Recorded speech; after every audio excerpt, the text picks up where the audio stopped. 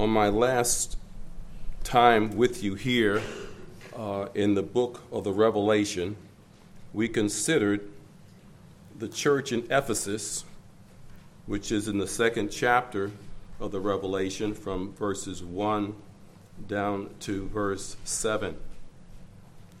That church was exhorted in the midst of their great orthodoxy to repent because they had left their first love.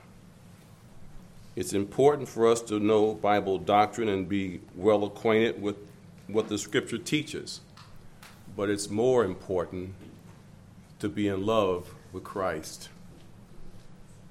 This morning we come to what has been entitled The Persecuted Church.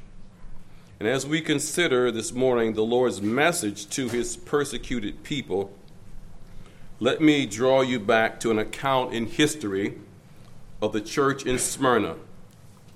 This is not found in the inspired text of the book of Acts, but from, as James Ramsey puts it, one of the most interesting scraps of early church history. Ramsey writes, a little more than 70 years after this letter was written, in a fierce persecution led on and stimulated by the Jews, Polycarp, its chief bishop, and a disciple in his youth of the Apostle John, suffered martyrdom here in extreme old age. The narrative has been often repeated, but we cannot refrain from giving here at least the answers of the aged martyr when summoned before the proconsul and addressed in the customary language. The proconsul said to Polycarp, "Swear, curse Christ, and I will set you free." To which Polycarp said, 86 years have I served him, and I have received only good at his hands. Can I then curse him, my king and my savior? I will cast you to the wild beasts if you do not change your mind, said the proconsul. Bring the wild beasts hither, said Polycarp.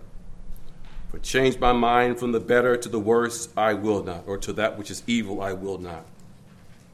Do you despise the wild beast? I will subdue your spirit by the flames.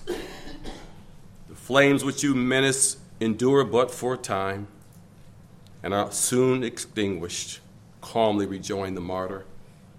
But there is a fire reserved for the wicked, wherefore you know not, the fire of a judgment to come, and punishment everlasting. Then it is recorded by some witnesses that the fire was lit and the blaze flamed furiously. We who are privileged, he says, to witness it saw a great miracle. And this is what they saw. The fire shaped itself into a form of an ark, like a sail of a ship when filled with the wind, and formed a circle around the body of the martyr. Inside it, he looked not like flesh that is burnt, but like bread that is baked, or gold and silver glowing in a furnace. And we smelt a sweet scent like frankincense or some such precious spices. Eventually, when those wicked men saw that his body could not be consumed by the fire, they commanded an executioner to pierce him with a dagger.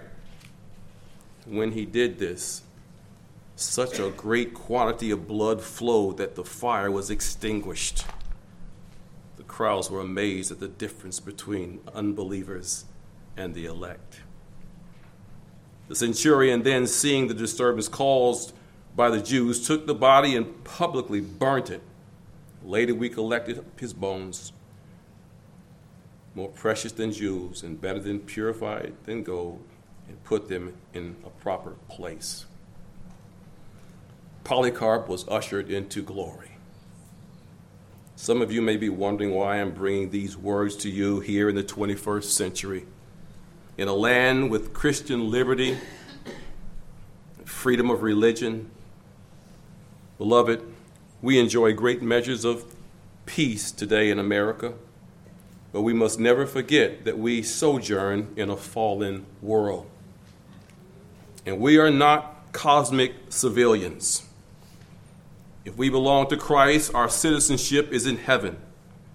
And as people of another kingdom, we have been enlisted as soldiers of our homeland, so long as we are in enemy territory.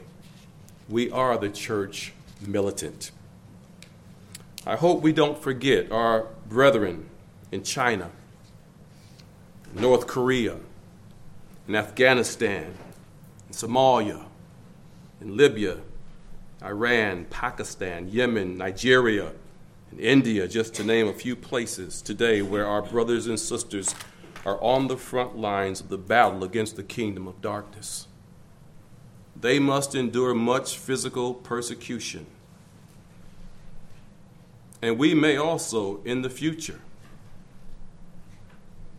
But it seems that our ancient foe has waged another type of offensive on this front in the United States, the land of ease. And we'll take up this tactic in subsequent studies, Lord willing. However, I believe the captain of our souls has left this word here in the Revelation for us today. It was given to the saints in the early church, and it still speaks throughout the centuries to everyone who names the name of Christ. Let me remind you that the aged Apostle John was exiled on the Isle of Patmos, according to the 9th verse of the 1st chapter, because of the word of God and for the testimony of Jesus Christ. It was on the Lord's Day that he hears a loud voice as a trumpet and receives this vision of the glorified Christ. And on that holy day, he was commissioned, according to chapter 1, verse 11, to write in a book what he sees and send it to the 7 churches in Asia Minor. Verse 8 of our text says, "And to the angel of the church in Smyrna write." The structure of each letter follows the same general pattern. First, a general greeting to the angel of the church. Secondly, a description of Christ, usually taken from the vision in chapter 1. Thirdly, a commendation for faithfulness and good works, which is absent in the case of the Laodicean church. Fourthly, a condemnation of sin, except in the case of Smyrna and Philadelphia. Fifthly, a word of warning. Sixthly, a call to hear. He that hath an ear, let him hear. And seventhly, a promise to the victors or the overcomers. Let me first, as I did in the previous letter, give a little background concerning this city where this church was planted in this busy Roman province. And secondly, something of how the Lord Jesus is described to this church. After which I'd like to focus our attention on the remainder of this letter under 2 heads. First, the approval in verse 9, and secondly, the admonition in verse 10 and 11, of which I'm sure we will have to look at next Sunday. Unlike Ephesus, the ancient city of Smyrna is still in existence today. It's known as Izmir, Turkey, about 40 miles northwest of Ephesus. It is said that Smyrna was a beautiful city. The ruins that remain today give a glimpse of the once connected buildings that comprise a magnificent mall where much of the buying and selling took place. We think that shopping malls didn't become popular until the mid-1950s. We're terribly mistaken. The mall in Smyrna was so grand that it was called the Crown of Asia. This city is not mentioned in the book of Acts. It's likely that this church was formed when Paul ministered in Ephesus, as we read of in Acts 19, and this continued for 2 years, this preaching of Paul, so that all who dwelt in Asia heard the word of the Lord Jesus, both Jews and Greeks. This city, along with Ephesus, boasted of its allegiance to the imperial cults, which viewed the ruling Caesar as a god. And all but a select few were expected to bow to Caesar or die. The name Smyrna means myrrh. Myrrh comes from a thorny tree or bush and is used for medicines and perfumes. And because of its aromatic fragrance, it was considered gift-worthy. Therefore, we read in Matthew 2 that the wise men brought myrrh along with gold and frankincense to the young Christ child. Solomon speaks much of the perfume of myrrh in the Canticles. And we are told in John chapter 19 that Nicodemus brought a mixture of myrrh and aloes for the burial of Jesus. So we see it is associated with death, which becomes a vivid picture of this suffering little church which endured unto death. The reason I say this is significant is because this tree had to be crushed to yield its fragrance. God allowed his holy people who did not leave their first love, who maintained their passionate zeal, and whose faithfulness led to persecution, to be crushed. Remember the words of the apostle, yea, all who will live godly in Christ Jesus shall suffer persecution. 2 Timothy 3:12. John writes to the angel, or the messenger of the church, and describes its head in verse 8. These things says the first and the last, which was dead and is alive. That's the King James rendering. The New King James says, these things says the first and the last, who was dead and came to life. If you're reading New American Standard, it says the first and the last, who was dead and has come to life, says this. And to the angel of the church in Smyrna write, the words of the first and the last, who died and came to life. Reads the ESV. This designation is taken from chapter 1, verse 17, where the glorified Christ lays his right hand on John, a symbol of his power, and says, do not be afraid. I am the first and the last. This, brethren, is the name the Lord, Jehovah, or Yahweh, took for himself as he speaks to his ancient covenant people. Who has performed and done it, calling the generation from the beginning? I, the Lord, am the first, and with the last, I am he. Isaiah 41:4. Thus says the Lord, the King of Israel, and his Redeemer, the Lord of hosts.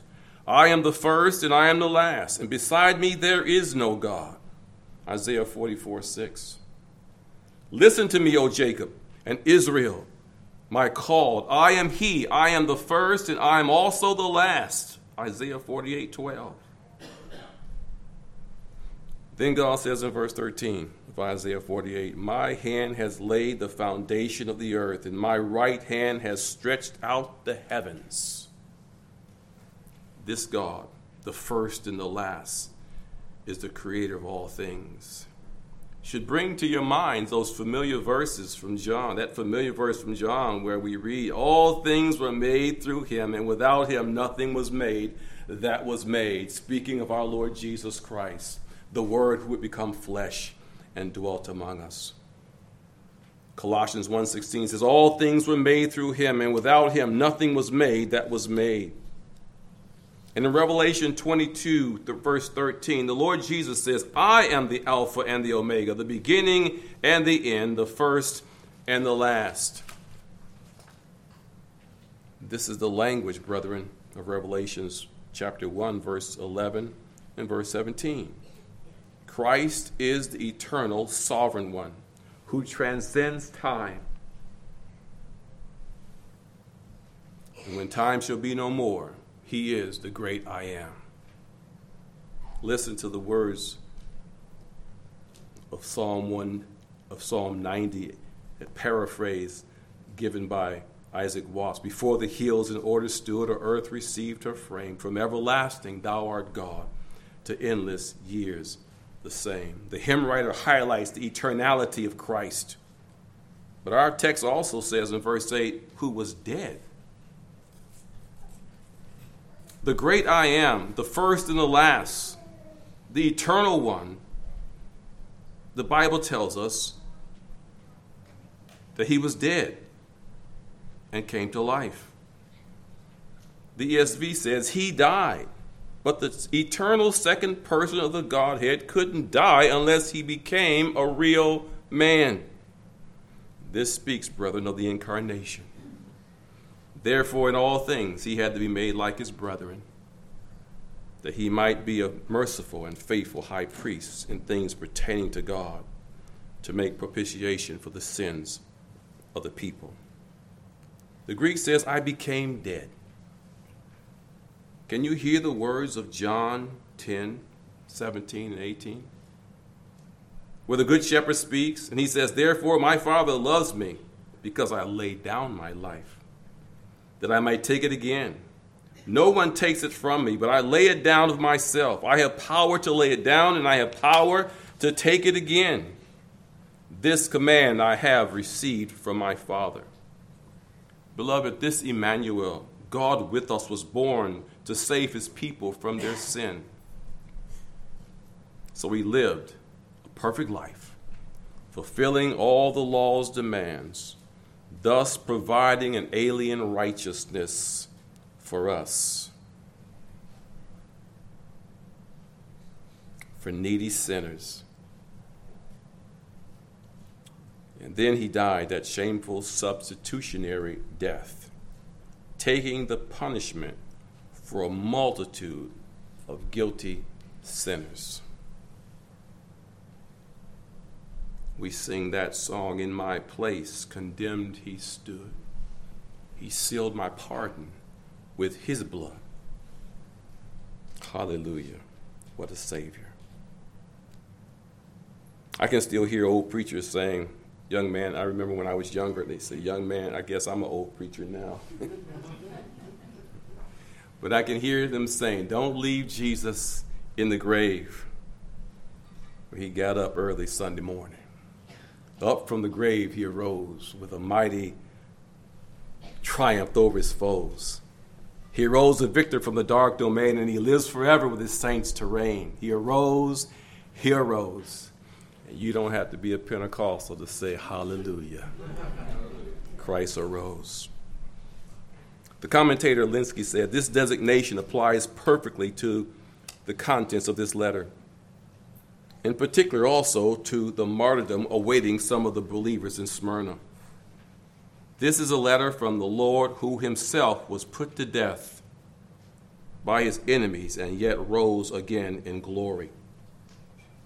Beloved, should persecution befall us, even that of the severest kind, unto death, remember the word of Revelation 1:5. And from Jesus Christ, the faithful witness, the firstborn from the dead, the ruler over the kings of the earth.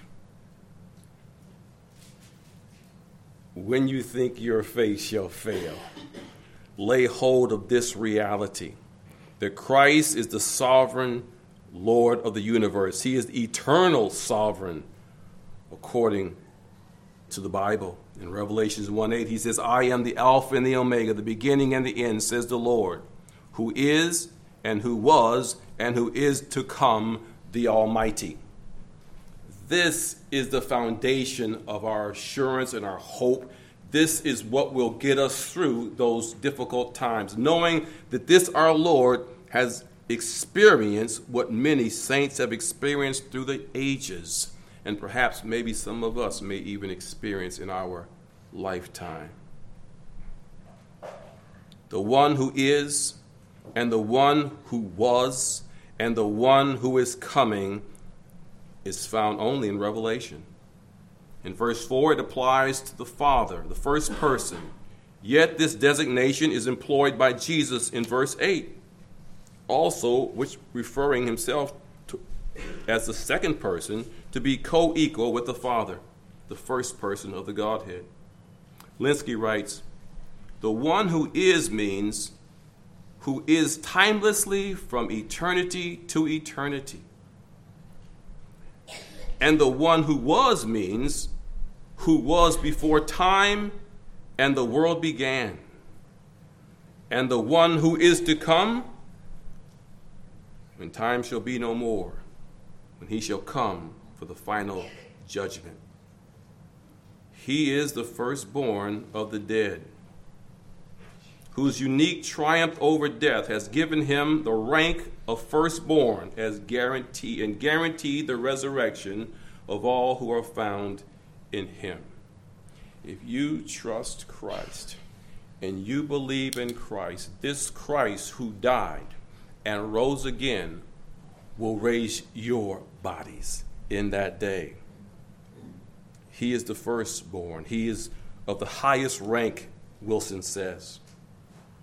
As a note, brethren, the firstborn of all creation does not mean he was the first created, as our Arian friends, if you will call them friends, teach.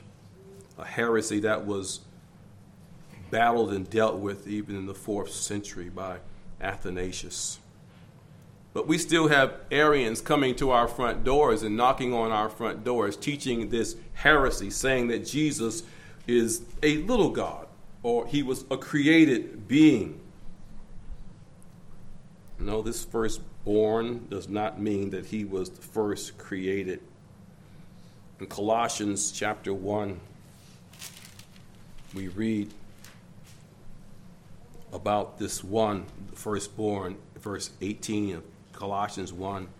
And he is the head of the body, the church, who is the beginning, the firstborn from the dead, that in all things he may have the preeminence over all things, this Lord Jesus.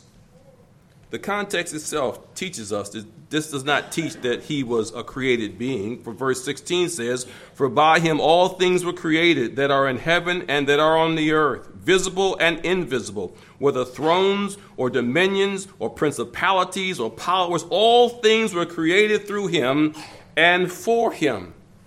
In Isaiah 44 talks about, "There is no God formed after me, and there are no gods formed before me," says Jehovah. The Lord Jesus Christ is very God of very God. In that messianic Psalm 89, we read, "Also I will make him my firstborn, the highest of the kings of the earth." What is meant in this unique supremacy of Christ over all creatures as the mediator of their creation? And so, in our text, Christ reigns over death. O death, where is thy sting? O grave, where is thy victory? Our Lord wants this suffering church to understand something about their bodies and their souls being separated, and not to fear those things that shall come upon them. They need comfort. They need help. They need instruction during these turbulent times, these times of persecution. And our Lord comes and lets them know that he is in control of all things. He is the sovereign of the universe, and he controls death in all things. Do you remember the words of our Lord in John chapter 11?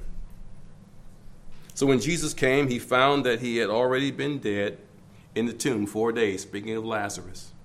Now Bethany was near Jerusalem, about 2 miles away, and many of the Jews had joined the women around Martha and Mary to comfort them concerning their brother. Then Martha, as soon as she heard that Jesus was coming, went and met him, but Mary was still in the house. Now Martha said to Jesus, "Lord, if you had been here, my brother would not have died. But even now I know that whatever you ask God, God will give it to you." Let me stop here, brethren. Is that what folks say about you? I know what you ask God, God will give it to you. Are we known as people of prayer? Are we known as people who have an audience with God? Do your co-workers or relatives or friends or neighbors who have difficulties and illnesses come ringing on your doorbell because they know you have a direct line to heaven? We ought to be like our Lord. That ought to be the testimony of the world, of us to the world. I know whatever you ask God, he'll hear you. Do we pray? Verse 23 says, Jesus said to her, your brother will rise again. Martha said to him, I know that he will rise again in the resurrection at the last day. And Jesus said to her, I may say it reverently, woman, you're looking at the resurrection. I am the resurrection and the life. He who believes in me, though he may die, yet shall he live. And whoever lives and believes in me shall never die. Do you believe this? Brethren, I ask you this morning, do you believe this? That those who believe on Christ, though they die, yet shall they live. If that is true, brethren, hear this word of our Lord. Do not fear those who can kill the body, but cannot kill the soul, but rather fear him who is able to destroy both soul and body in hell. Matthew 10. Christ wants this church to know that he controls all things and not to fear. And he tells this church in Smyrna not to fear. Do not fear any of those things which are about to come upon you, which you're about to suffer. We live in a land where we want our Christianity to be easy. We want it to be painless. That's not the Christianity of the Bible. And next week we'll look more adept at this reality. But we've not been called to a life of ease. We really are soldiers.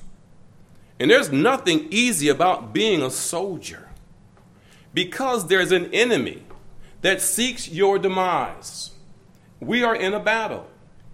And I fear sometimes we live our Christian lives as if we're on vacation. Brethren, Christ is preparing his people for the inevitable. A lot of us would like to think that we will escape and Christians won't have to go through these kinds of things.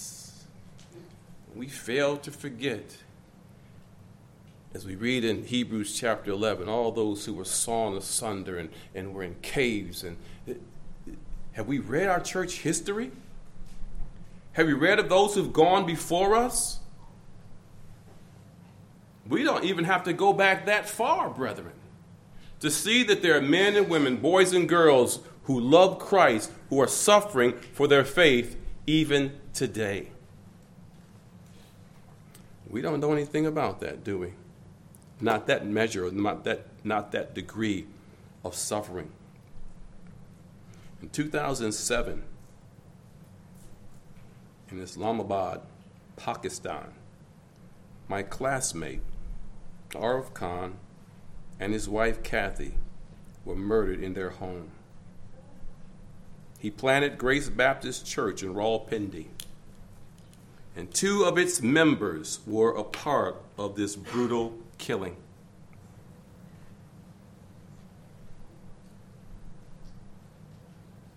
Dear ones, this is still the disposition of sinful men and women today.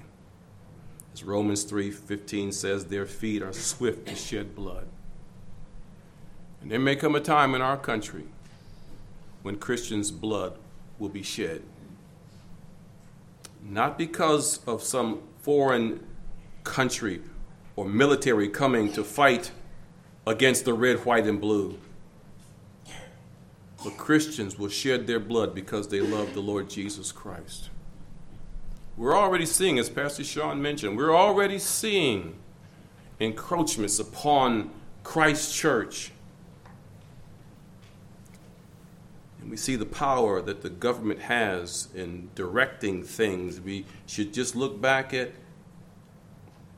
the pandemic and see that many churches closed their doors for fear. Brethren, there's coming great tribulation. Have we forgotten how 21 Egyptian Christians were beheaded in 2015 on a beach in Libya? There were more Christian martyrs in the 20th century than in the previous 19 centuries combined. This is not something in the past. Jesus is speaking to the church in Smyrna, and he's speaking to us. He is in control of all things. Well, Lord, if you're in control of all things, well, why don't you just make this all go away and disappear until we can live happy, peaceful lives? He says, I know your tribulation. And he doesn't say, I'm going to get you out of it. Some of you are going to be put into prison. Some of you are going to die, like I died when I was hung on that Roman gibbet and my blood was spilt. Some of you too will lose your lives in like manner. Today we're called to the same persevering faith. Even if we never face martyrdom, we may be slandered for our witness to Christ. We might lose our jobs, and many have during the pandemic lost their jobs. People may call us names, or we may be even disrespected by our families. Regardless, we will reign with Christ according to the Scriptures. Persecution and trials come in all varied forms. Here Christ is speaking to the severest kind in our eyes, to lose one's life for the name of Christ. If we endure, we will also reign with him. If we deny him, he also will deny us. Many of us fear persecution. We say, Lord, I don't think I can endure that. I don't think I could take the torture. I don't think I can. And many martyrs would recant and bow to Caesar, and afterwards would repent and ask God to give them the grace to endure. When Polycarp was martyred, they brought him to the stake, and they were going to nail him to the stake. And he said, the God who has given me the strength to endure these flames will keep me here without struggling. He trusted in this Christ who also died and shed his blood. Brother, we must look to Christ. We must look to Christ to keep us. You say, Ernest, these are dark things. Yes, these are dark things, and this is part and parcel of being a Christian. As Dr. Sinclair Ferguson points out, this is not a letter of condolence to those suffering, but rather a letter of encouragement to perseverance to the glory of God. Brethren, Christ doesn't say, I'm sorry I got you into this trouble. He doesn't say that. I don't know what's going wrong. You were not supposed to have such difficult times in the earth. Christ doesn't say that. If you are a Christian, you will at some point suffer for Christ's name. Brethren, this is part and parcel of the walk of faith. This is no strange thing. It may be strange to us, but it is no strange thing. Look at 1 Peter.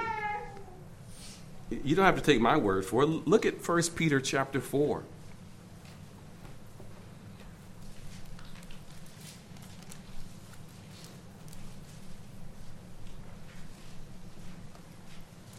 Verse 12. Beloved, do not think it strange concerning the fiery trial which is to try you, as though some strange thing happened to you. But rejoice to the extent that you partake of Christ's sufferings, that when his glory is revealed, you may also be glad with exceeding joy. If you are reproached for the name of Christ, blessed are you, for the Spirit of glory and of God rest upon you. On their part, he is blasphemed, but on your part, he is glorified. But let none of you suffer as a murderer, a thief, or an evildoer, as a busybody in other people's matters. Yet if anyone suffers as a Christian, let him not be ashamed, But let him glorify God in this matter. For the time has come for the judgment to begin at the house of God. And if it begins with us first, what will the end be of those who do not obey the gospel? Peter teaches these pilgrims of the dispersion to rejoice in the cause of Christ. And yes, suffering comes to those who identify with Christ. Perhaps the reason why some of us, or some professing Christians, don't suffer is because they don't identify with Christ in this dark and fallen world. Maybe too many in the modern church spend too much time trying to convince the world that they're not so different, under the guise of becoming all things to all men to win some. Be careful about being friends with the world, lest you make yourselves God's enemy. Know this: if the world hates you, you know that it hated me before it hated you. That's what our Lord said. If you were of the world would love its own. Yet because you are not of the world, but I chose you out of the world, therefore the world hates you. Remember the word that I said to you, a servant is not greater than his master. If they persecuted me, they will also persecute you. If they keep my word, if they've kept my word, they will keep yours also. All these things they will do to you for my name's sake, because they do not know him who sent me. John 15, verses 18 through 21. Our Lord says, if you identify with me and you let the world know it by the way you live, by the way you talk, by the way you dress, by what you do, if the world sees that you are different and that the message that you preach is not music to their ears, but they hate it because they hated Christ, don't be surprised if you're hated. No one likes to be hated. We all want to be loved and liked. And sometimes I fear we compromise our stand as Christians in a dark and evil world. And we don't speak the truth in love. And we don't expose the works of darkness all around us. And we let those who are in our families and our neighbors and our coworkers march on to hell without the gospel ringing in their ears because we preached it to them. Because we're scared we're going to be persecuted. Jesus said, if you're ashamed of me, I will be ashamed of you. And if they hated me, they're going to hate you. I'm controlling all things. Don't forget that. And they killed me, but I rose again. And if you trust me, so will you rise again to newness of life. Our Lord is our comfort, brethren. Let us not give way to compromise and being ashamed for the gospel of Christ. Let us have it tattooed to our brain that this gospel that we love is the power of God unto salvation to all who believe.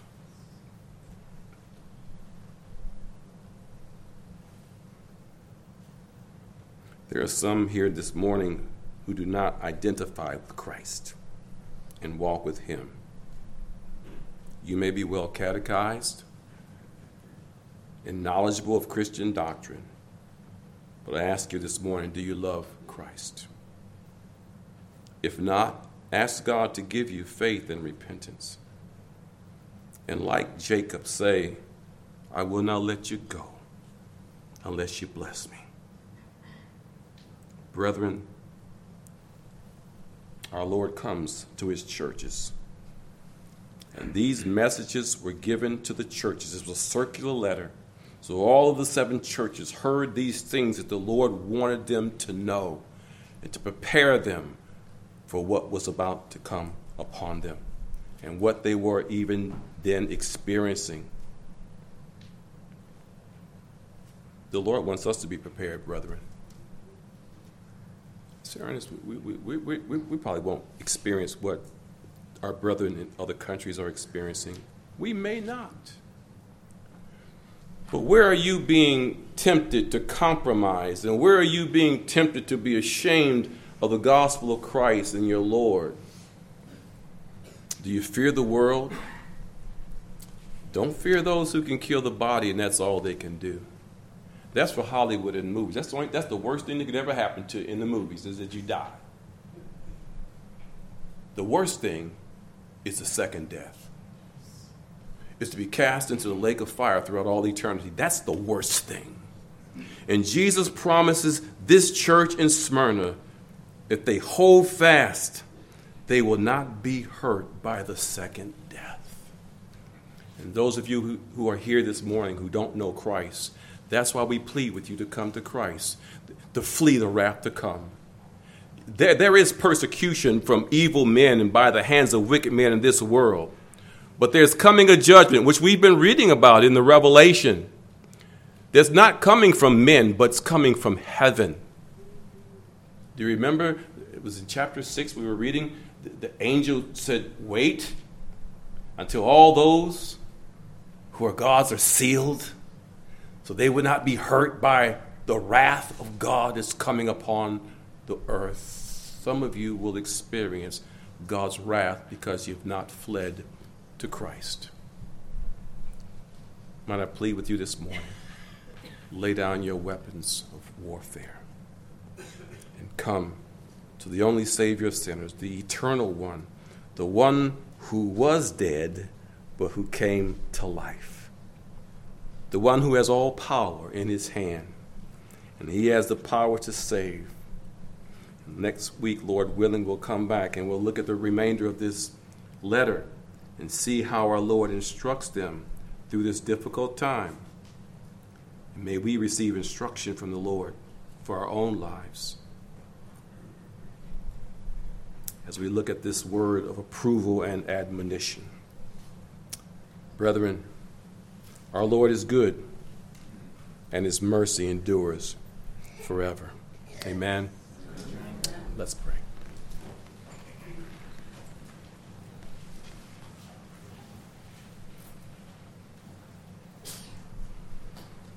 Our Father, we confess that we live in a lap of luxury and ease, and we know it's because of your providence.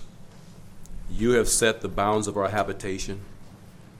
You have ordained the times in which we are born, the countries in which we are born in, the families to which we have been given.